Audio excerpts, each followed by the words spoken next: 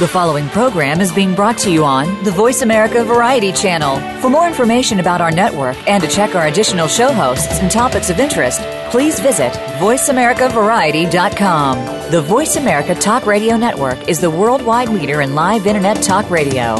Visit voiceamerica.com. The views and ideas expressed on the following program are strictly those of the host or guests and do not necessarily reflect the views and ideas held by the Voice America Talk Radio Network, its staff, and management.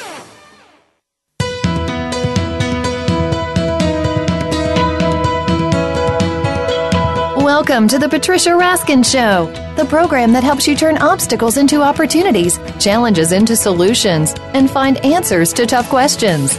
And now, the award-winning powerhouse voice of radio. Here's your host, Patricia Raskin.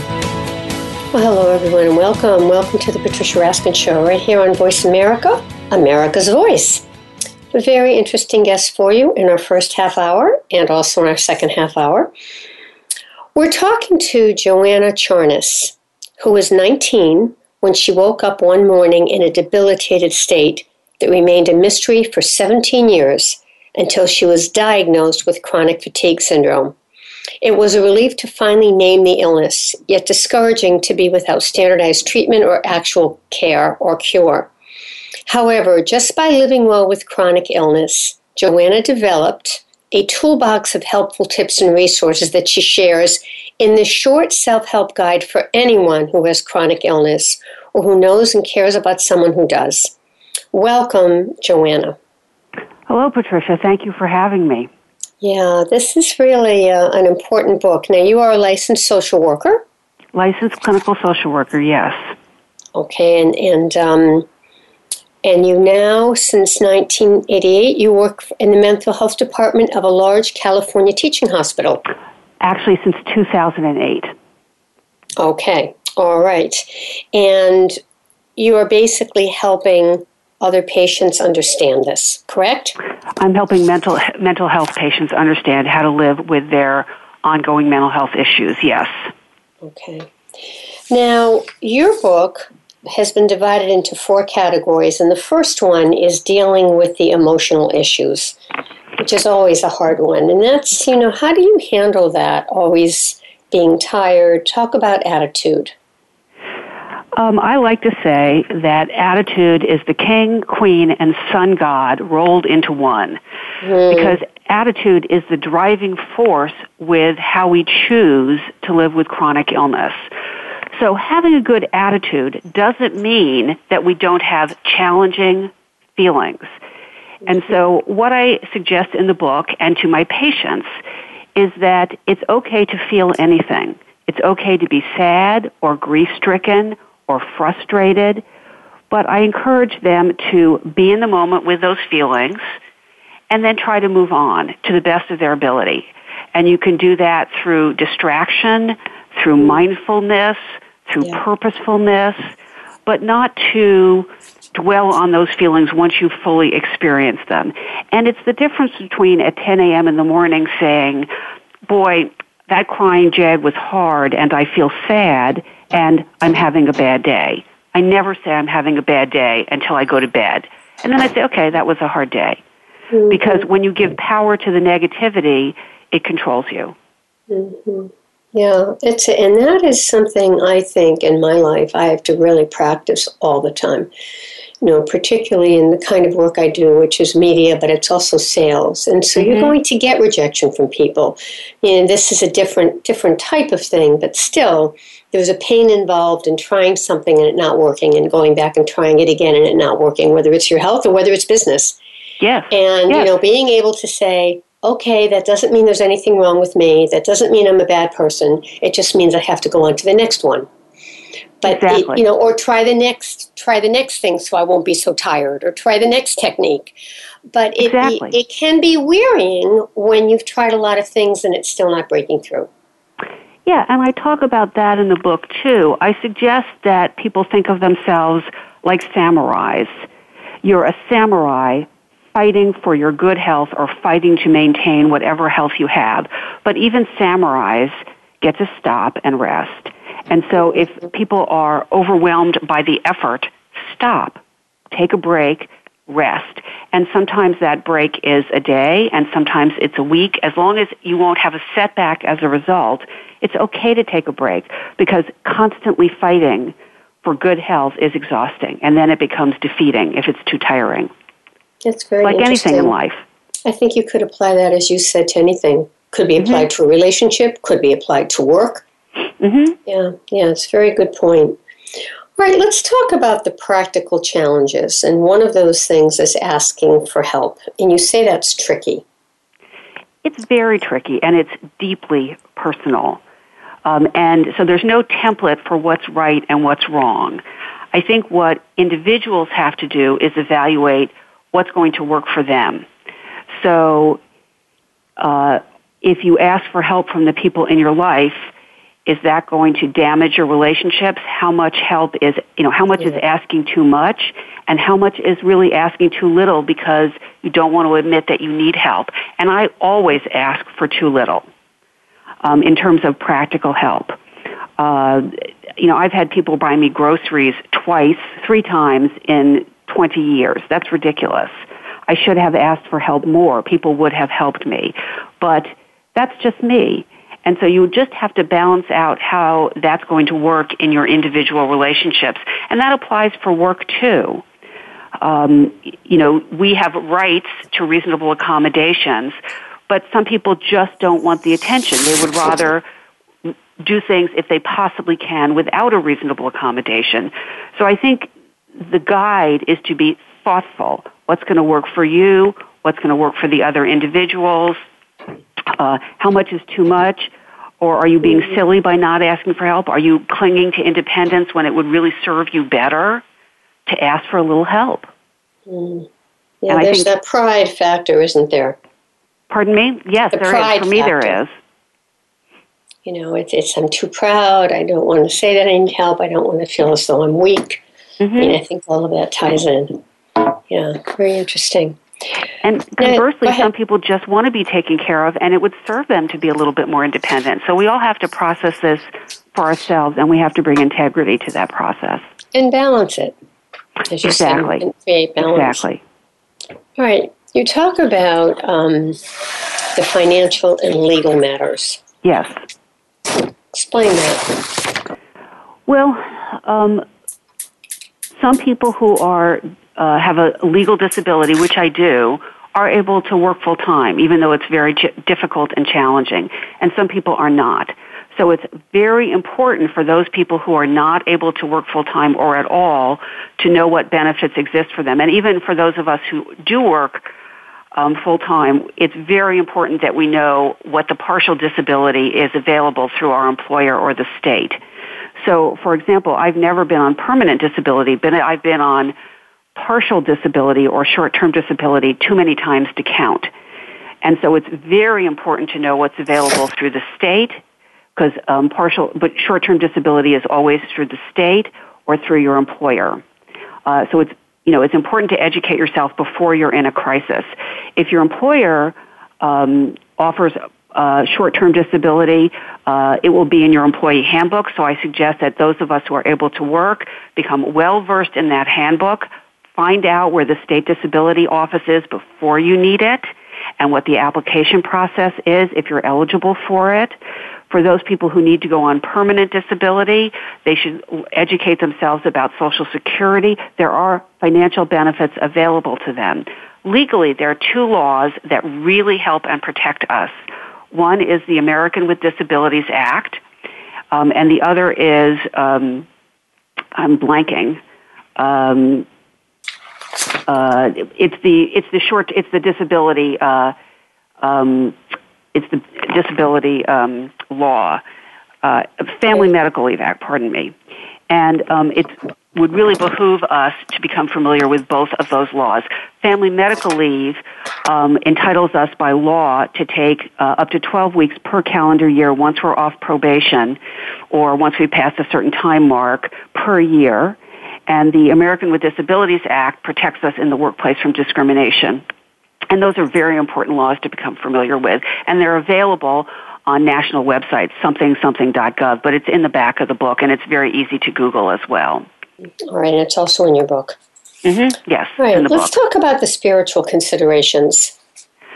I think there are people with very defined faiths, and I think those people are fortunate because there's a structure from which they can ask for help, and they have a divine being they can turn to. And I think if they're not already exploring that part of their lives or fully invested in it, it's worth exploring. But I think that meditation is good for anybody, and that's a spiritual activity.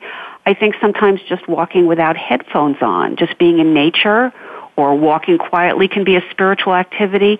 But I think that it's very important for people who don't already have a defined faith or spiritual activity to explore those options. And again, it doesn't have to be religious and it doesn't have to involve a deity, but something that brings peace to their lives. And personally, I think that my struggles would have been much harder without my faith. They would be radically different. I'm eternally grateful. Yeah. So anything that you can do, as you said, that's spiritually oriented, friends and connections also can make a difference. You agree there? Yes, and again, it really depends on how much people are comfortable disclosing. I think if you have one person, you can reach out and say, I'm having a bad day. That's very important. It's very important for my mental health patients, and we encourage them to do that. And it's very important for those of us with physical health. Sometimes you just need to reach out and feel the love, and it really makes a difference. And if you don't live with somebody, there's usually somebody. I really only met one person in my entire personal life and professional life who really said she had nobody. And we made very sure that she was connected to her therapist. I called the therapist personally and said, you need to know this person has nobody. But almost everybody has one person. And sometimes we don't want to share because we're embarrassed or we want to be viewed as independent and normal, even if normal is a variable term. And we need to put that aside and get some support. It really is vital. Sometimes it's life or death to get that support emotionally. Isolation is deadly. It's killing. Mm-hmm. And a lot of us face loneliness, and that's another issue. Mm-hmm. That's part of this. Yes, and I think the world has changed. I actually discovered this after I wrote the book, but there's entire communities online. So for people who are able to be online, which is not everybody, some people are too disabled to do that, but for people who are able to get online, I think those online communities can be really a lifeline for folks. I think it's very, very important. Yeah. But people find communities in lots of different ways. They go to support groups, they belong to online communities, they develop online individual relationships, they have friends and family if they're fortunate, they have spiritual communities, even if they don't have a lot of friends and family, but someplace they can go once a week and feel unconditional acceptance. All those are vitally important, and any combination is good. Anything is good. All right, we're going to take a quick break, and when we come back, we are talking to Joanna Charnas, and her book is Living Well with Chronic Illness. And you can log on to, give us the website so people can get your book, Joanna. The website where you can purchase the book is on Amazon or Barnes & Noble. My website is joannacharnas.com. Okay, thanks so much. We'll be right back with Joanna right after the break, right here on The Patricia Raskin Show on voiceamerica.com, America's Voice. Stay tuned.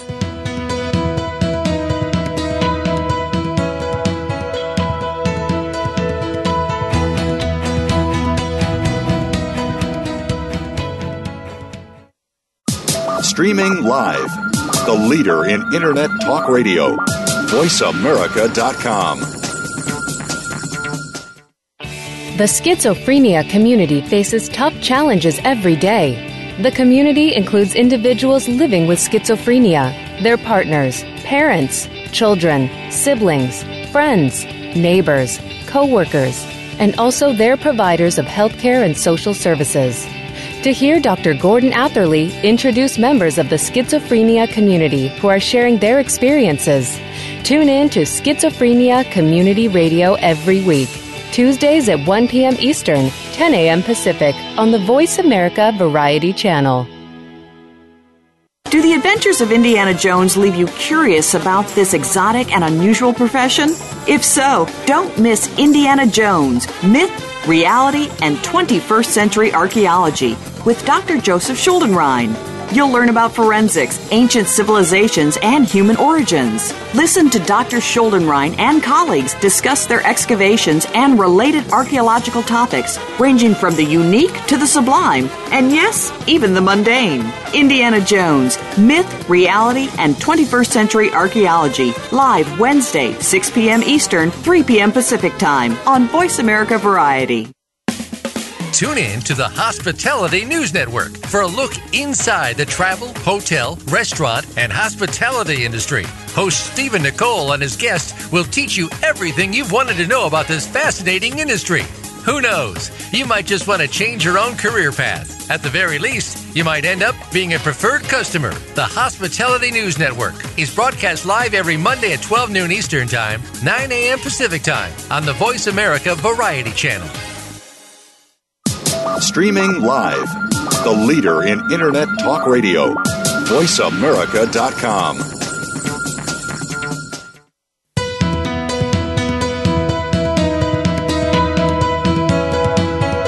You are listening to The Patricia Raskin Show. If you wish to call into our program today, please call 1-866-472-5788. That number again is 1-866-472-5788. You may also send an email to patricia@patriciaraskin.com. Now, back to The Patricia Raskin Show. Hi, everyone, and welcome back to the second half of our first half hour. And my guest is Joanna Charnas. Her book is Living Well with Chronic Illness. Joanna Charnas spent her formative years in New York. She's a social worker licensed to practice psychotherapy, and she has been working with the mental health department of a large California teaching hospital. And her book is very much about her own process and how she helps other people, because her chronic illness has been chronic fatigue syndrome. And again, she now has developed a toolbox of tips and resources and shares this in her book, Living Well with Chronic Illness. Welcome back, Joanna. Thank you, Patricia.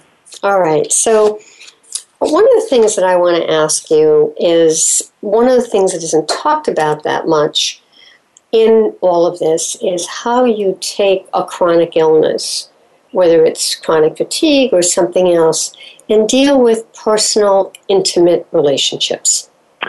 I think that's a great topic, and I don't think it's talked about enough.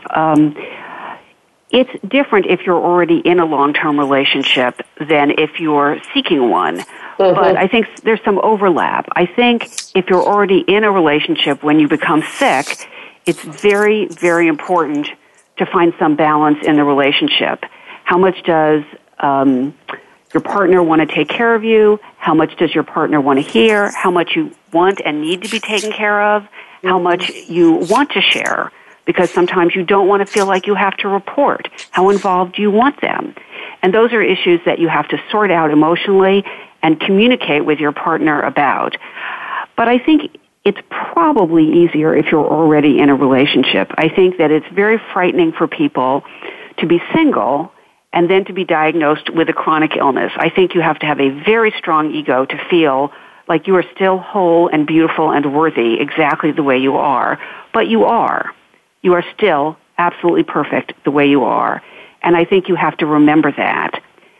Everybody has something. Everybody. And that's harder, though. I mean, how do you handle that if you're single and you're dating? That's a different issue. Specifically, I think I wait until and I was advised to do this by a professional after my divorce. I had not been diagnosed until I was married. I was diagnosed during my marriage, and then after I was divorced, I had to figure out how to do this. So I feel like people have a right to know, and they have a right to make an informed decision, and it doesn't make them wrong if they don't want to sign on. They have a right, just like they have a right if they really like tall, skinny blondes or plump, curvy brunettes. They have a right to be with the person they want to be with. So full disclosure is important. So I wait until I feel like there's some level of intimacy developing, either emotional or physical. And that's somewhere around the third date where I'm really getting to know the person. And that's not a formula because it changes with each person I date. But usually what I say is, I better tell you something. I want to tell you something. And I tell them that I have a chronic illness and that I've had it since I was 19 and that I've managed it my entire life and that I have a full life and that I take care of myself, but that I might need to rest a lot more than they do, that I might need more breaks and more rest. And usually people don't bat an eyelash. It's amazing. They don't seem to care. Oh, that's great. And I think because I'm so undramatic about it and matter of fact, that helps. So it's not that I don't feel that we should not share our feelings about our illness. But as I say in the book, I think the point of doing that is not when we disclose. As you get to know somebody and at your comfort level and theirs, it's fine to share how you really feel, your deepest feelings. But at the beginning, just tell them what's going on. And, at my age, I'm in my mid-50s, and I still date and have since my divorce. Everybody has something.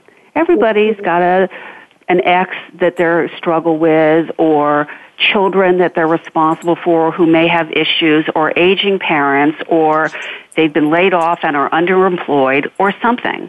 By the time you hit, a certain age, everybody's got something that's hard for them in their lives, and they may be managing it beautifully.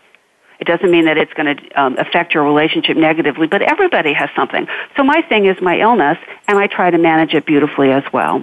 Very beautifully said. Beautifully said, really. Particularly as you get older. And let's carry that one step further. Let's talk about your body image, looking good and feeling good. I think that when people become impaired physically, even if it's just what your capabilities are as opposed to your looks, but I think it's even harder with your looks, it's very easy to slide down into feeling unworthy. And I think it takes a lot of mindfulness and conscious effort to move away from that. And there's lots and lots and lots of literature and books and stuff on the internet about mindfulness. So I'm not going to talk about that now, but mindfulness is what's required. And to really, what I advise people, and I actually talked to someone at length about this yesterday, is to just put your best foot forward always. So for me, that means never leaving the house without feeling good about myself. It doesn't mean that I'm dressed, to go to theater or theater circa 1950. It means I feel good when I leave my house, and I don't leave my house until I feel good. And it doesn't matter whether I'm in heels or jeans. I don't leave until I feel good, period. And if someone's coming to visit me, I feel good when they come over. I have really nice loungewear. I don't own sweats. I don't want anybody to ever see me in sweats. And I think it's just about making sure I feel good as I can about myself. My weight tends to fluctuate like a lot of middle-aged people, and I need to feel good at my goal weight, just like I do if I'm 20 pounds overweight. I got to look good. Very sound advice. Now, you were talking before the break about information about resources. You talked about internet resources, patient advocacy groups, support groups, medical journals. Add a little more about that. There are a number of resources in the back of my book. I like the Mayo Clinic, and there's some others in the back of the book. I wrote this book a while ago, so I'd have to go look. Let's see. Let's look at the resources. I like WebMD. I like the CDC.gov. I particularly like the Mayo Clinic for people struggling with mental illness. I think NAMI.org is good. And I think what I advise people to do is put in the name of their illness and the name of their town or city or state and find out what the local resources are, and then become associated with those organizations.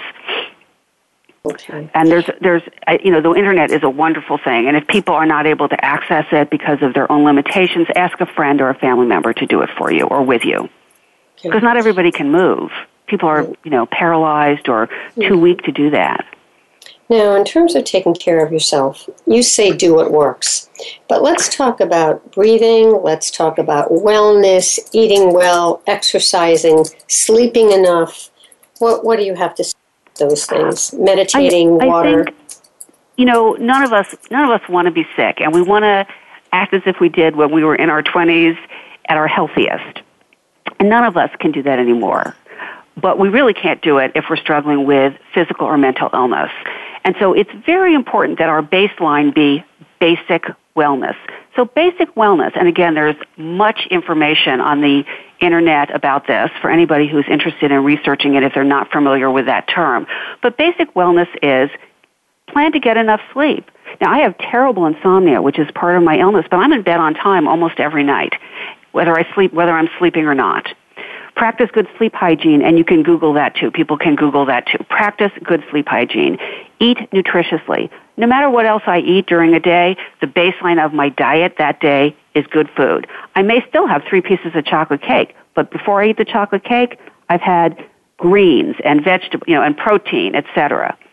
The baseline for one's eating should always be healthy, regardless of what else they're indulging in, if they're having a day where they indulge, or whatever their struggles are with food. Exercise to your abilities. So I have to exercise in moderation, and there are days and weeks when I can't. But when I can, I do, period. Find out what works for you, check with your doctor, check with a trainer if you need to, and do what you can in moderation. And that's what I do. I think meditation is great, and sometimes that's just sitting quietly and breathing deeply. Sometimes it's a walking meditation where you walk and you don't have your headphones on. Prayer, for those who like to pray, I think is a good daily activity. Wash your hands often. Yes, I do that. You talked about complementary as well. Yes. Mind-body medicine, energy medicine, massage therapy. Yes. You talked about those complementary. I have found those very helpful as well. Yes, I think it's good to have a big toolkit because sometimes all the tools aren't working, and that way you have some balance. And people can shop around. And even if you have very limited finances, for example, massage schools will either give you a free, lower, or low-cost massage. There are places that have free things or very low-cost things. And again, it takes a little bit of research, but then you have it. So I have access. I love jacuzzis. I find them very soothing. I have access to a free jacuzzi. I have a massage school up the street, et cetera, ad nauseum. But it's good to have a complementary practice, and all of them work for somebody, and some of them work for everybody. What would you like to leave our listeners with today, Joanna, about living well with chronic illness? What's your message? My message is never give up, never stop seeking. Remember, you are perfect exactly the way you are, and there is still joy in your future no matter what. Thank you so much for being on the program. It was really very helpful and inspirational as well. Thank you so much for having me, Patricia. It was a pleasure. Thank you. Tell me how to get your book again. Tell our listeners. Amazon.com or BarnesandNoble.com. All right. And again, the name of the book is Living Well with Chronic Illness. And it's by Joanna Charnas, who has been our guest today. Again, it was really great to have you on, Joanna. Thank you so much, Patricia. All right. Stay on the line for a minute. All right, folks, we're going to take a quick break, and then we'll come back with our next interview right afterwards. You're listening to The Patricia Raskin Show on VoiceAmerica.com. America's Voice will be right back.